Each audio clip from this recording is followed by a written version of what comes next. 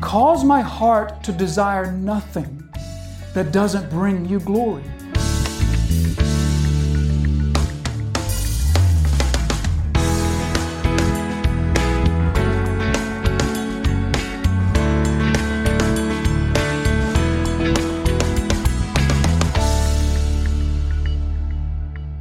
Yes, we glorify Him with our words. We glorify Him with our deeds. We glorify Him in lots of ways. But can we give Him more glory than saying to Him, you and you alone are what I want?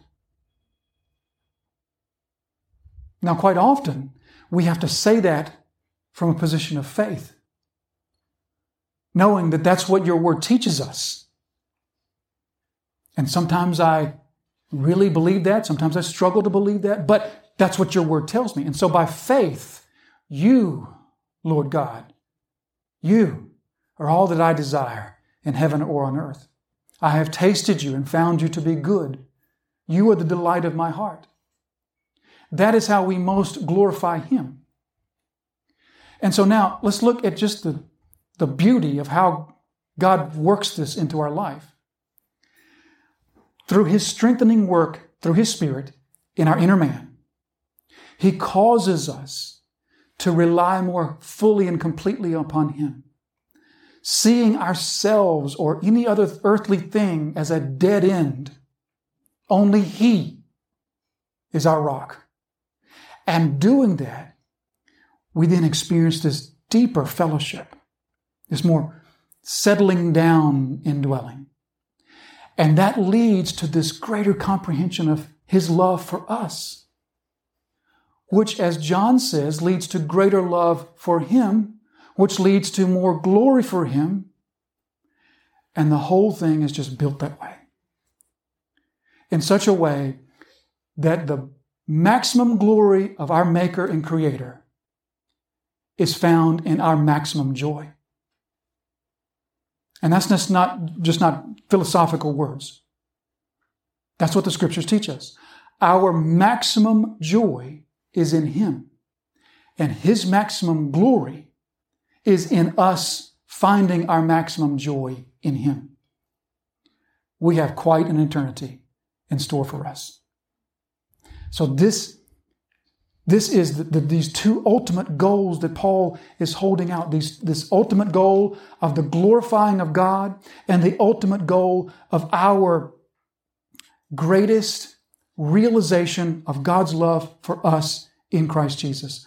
Perfect happiness and the glory of God are not in competition. Perfect happiness and the glory of God are working in parallel. So, what a prayer to pray. When we pray for sustenance, when we pray for deliverance, when we pray for that doctor's report that wasn't very encouraging, when we pray for a better job, when we pray for a place to live, all those in the right context are honoring prayers to God that bring glory to Him.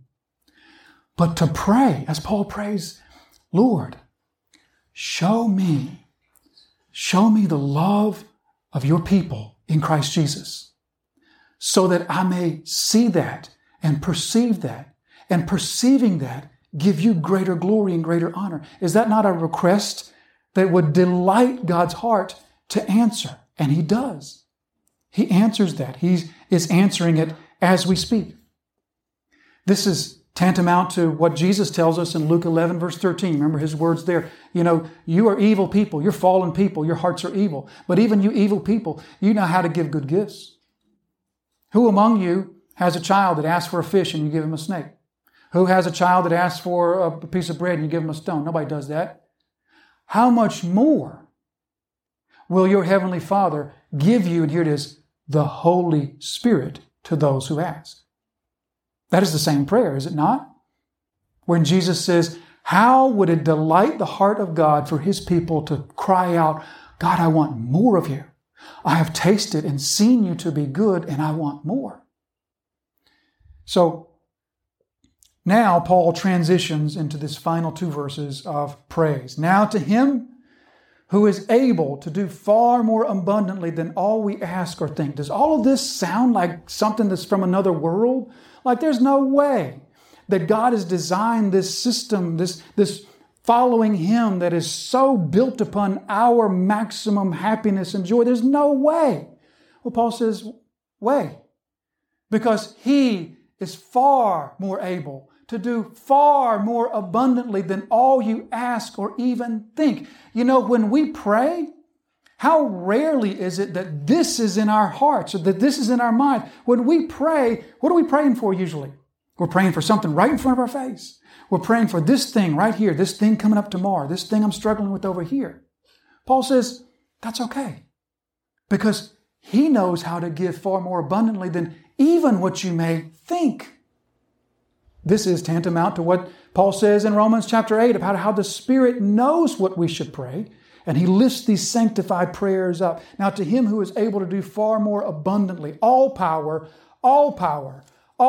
rests in our Maker. To Him who is able to do far more abundantly than all we ask or to think, according to the power at work within us. Now I read that, and what you probably want to say to yourself is the same thing I'd want to say to myself. According to the power at work within us, I don't feel very powerful.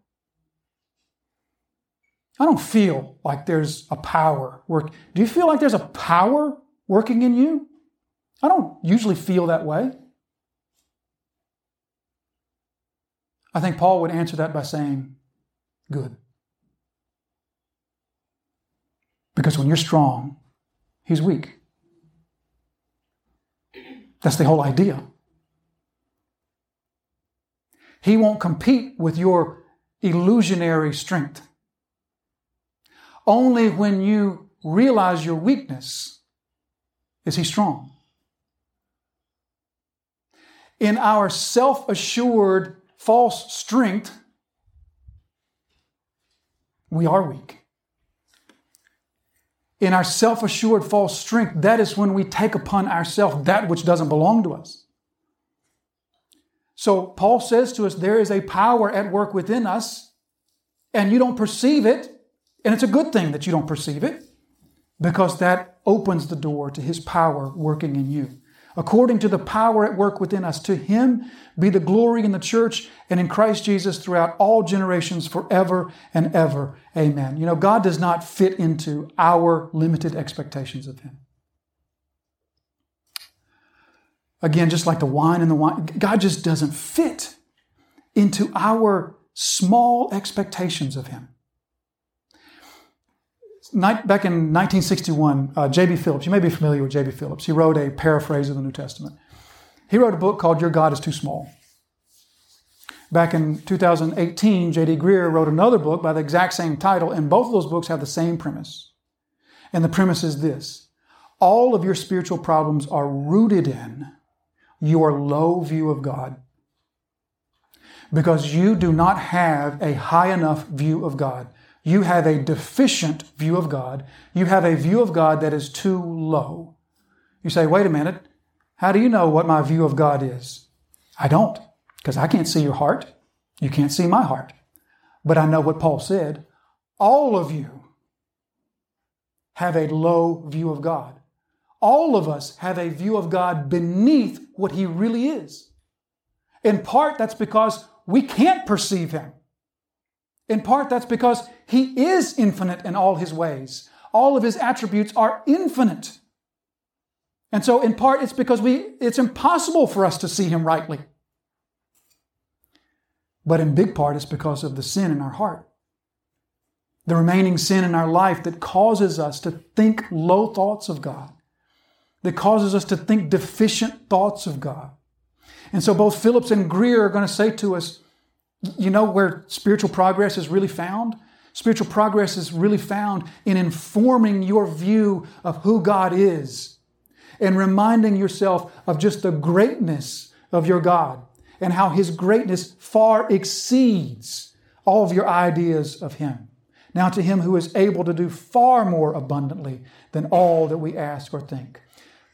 Isaiah says in Isaiah 55, verse 8 and 9, "For my thoughts are not your thoughts, neither are your ways my ways, declares the Lord. For as the heavens are higher than the earth, so are my ways higher than your ways, and my thoughts are higher than your thoughts." So God is not merely able to do what Paul is asking. Paul also says that God's already doing it. To him who is able to do far more abundantly than all we ask or think, according to the power that's going to be at work in us, that I pray will be at work, the power that is at work in us. We might hear this and we might say, wow, I need to revolutionize my prayers. I need to pray like Paul's praying here. And yes, you do. And yes, I do. But nevertheless, this was already God's goals. This was already God's working in your life. Remember, a few Sundays ago, we said that God is working behind the scenes in your life to take from you all those false idols and false crutches that are detracting from Him. He's already at work to do this. Philippians 1 verse 6, I'm sure of this, that He who began a good work in you will bring it to completion at the day of Jesus Christ. What we need is not, as some would say, a deeper experience of Christ. What we need is not sort of this ecstatic encountering of Christ in which He just brings us to our knees with this realization of the love of God. If He wants to do that for me, then please.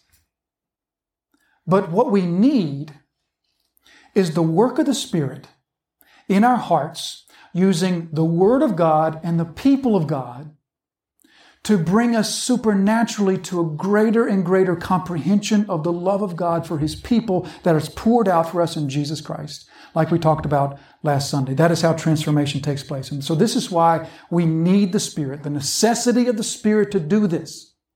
Because we're not talking about knowing about God.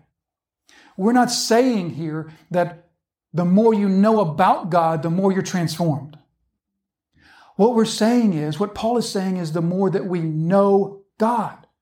Like he says to the Philippians, that I may know Him and the power of His resurrection. Now, I can't tell you about God. I can't tell myself about God. I can tell you about God. In fact, if all we needed was to be told about God, then I could do all that for you. We just stand up here and I'll tell you about God. I can't tell you to know God. That's the work of the Spirit. We only know Him by the Spirit's work in our heart. As Paul will say to the Corinthians, nobody knows another person's thought. Only the spirit of a person knows that person's thought. In the same way, who knows the thoughts of God except the Spirit of God? Yet we have the Spirit of God, and that's the Spirit's work, that we may know Him.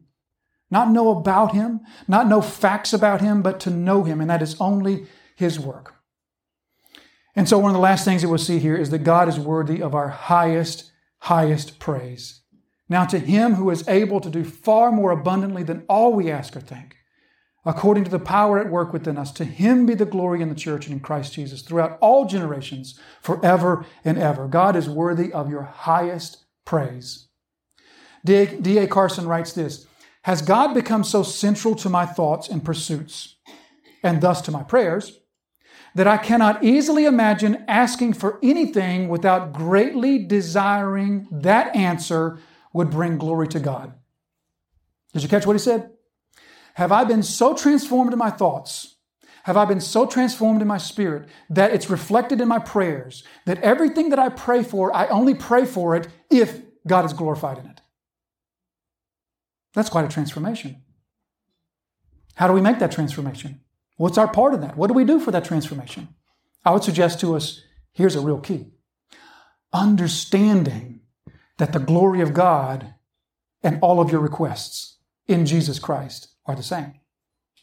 All of your requests, which are ultimately the request for your peace, your security, your happiness, your satisfaction, your pleasure in Christ, all of those things are the same as the glory of God.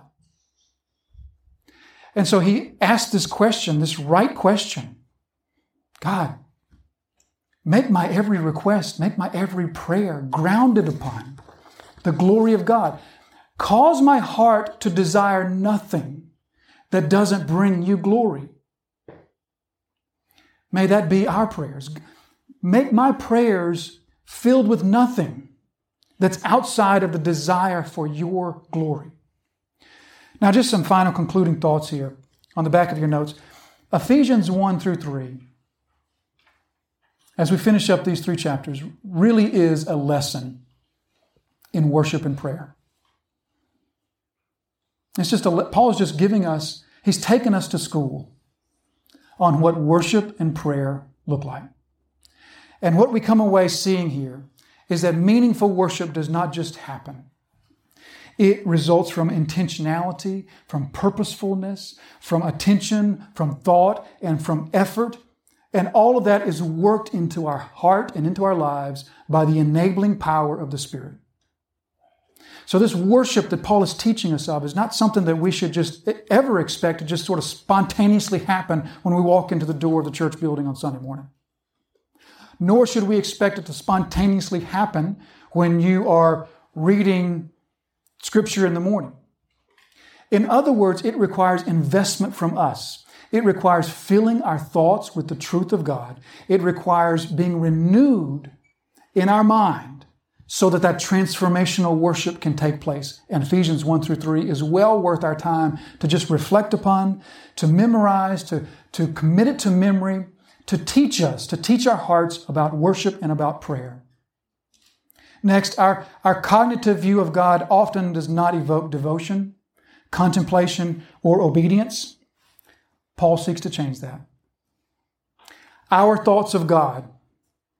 Have you ever noticed this about yourself? That your thoughts of God sometimes just don't move you, don't evoke from you thoughts of worship, thoughts of devotion, thoughts of obedience, thoughts of loyalty? That's because the church has largely forgotten how to worship. And by church, I mean Big C, the universal church, all those believers in Jesus Christ worldwide. We have largely forgotten to worship. We have replaced genuine, true worship with preoccupation with music and oratory skills of the speaker, all kinds of things. We've replaced true and genuine worship with all sorts of superficial, temporary, earthly things. And the church has largely forgotten how to worship. And forgetting how to worship, we've forgotten how to pray. And Paul seeks to change that. And he seeks to change it, as we saw in chapter 1, through the deepest theology the New Testament has for us, through chapter 2, through a full-faced view upon what it was that we were when God reached to us, when He reached down into that miry pit for us, what we were, and then this full open-eyed view of the church in chapter 3. And then lastly, our last point for the morning and our last point for Ephesians 1 through 3 is this. We do not seek to glorify the church. Instead, the church is to be the primary and the central glorifier of God. Of the many, many doxologies in the New Testament, this one is unique. It's unique because it's one of the longest. It's also unique because it's the only doxology in the church, or in the New Testament, that has the church in it. Every doxology of the New Testament is written to the church. Only this one has the church in it. Now, Paul says, to Him be glory in the church and in Christ Jesus. Paul doesn't say, let there be glory to the church. Paul says, let there be glory to God in the church. We are the greatest manifestation on earth of the transformative power of God. We are the display. As we said earlier, back in chapter 2, we are the display of His wisdom. We are also the display of His transformative power. We, as the Church of Jesus Christ, we are the greatest illustration of how our God transforms, and not through outward pressure, but He transforms through inward love, through showing us increasingly, through increasing clarity and increasing perception, the love of God for His people in Jesus Christ. Thank you for listening to today's episode of Truth That Transforms with pastor and Bible teacher Jason Wilkerson. Truth That Transforms is the daily teaching broadcast of Disciples Fellowship Church. We invite you to visit our website, where you will find more resources to help in your journey of discipleship. You can find us at www.disciplesfellowshipnc.com or connect with our Facebook page at Facebook/DisciplesFellowshipNC. Truth That Transforms exists to glorify Jesus Christ through the teaching of His sanctifying and disciple-making Word.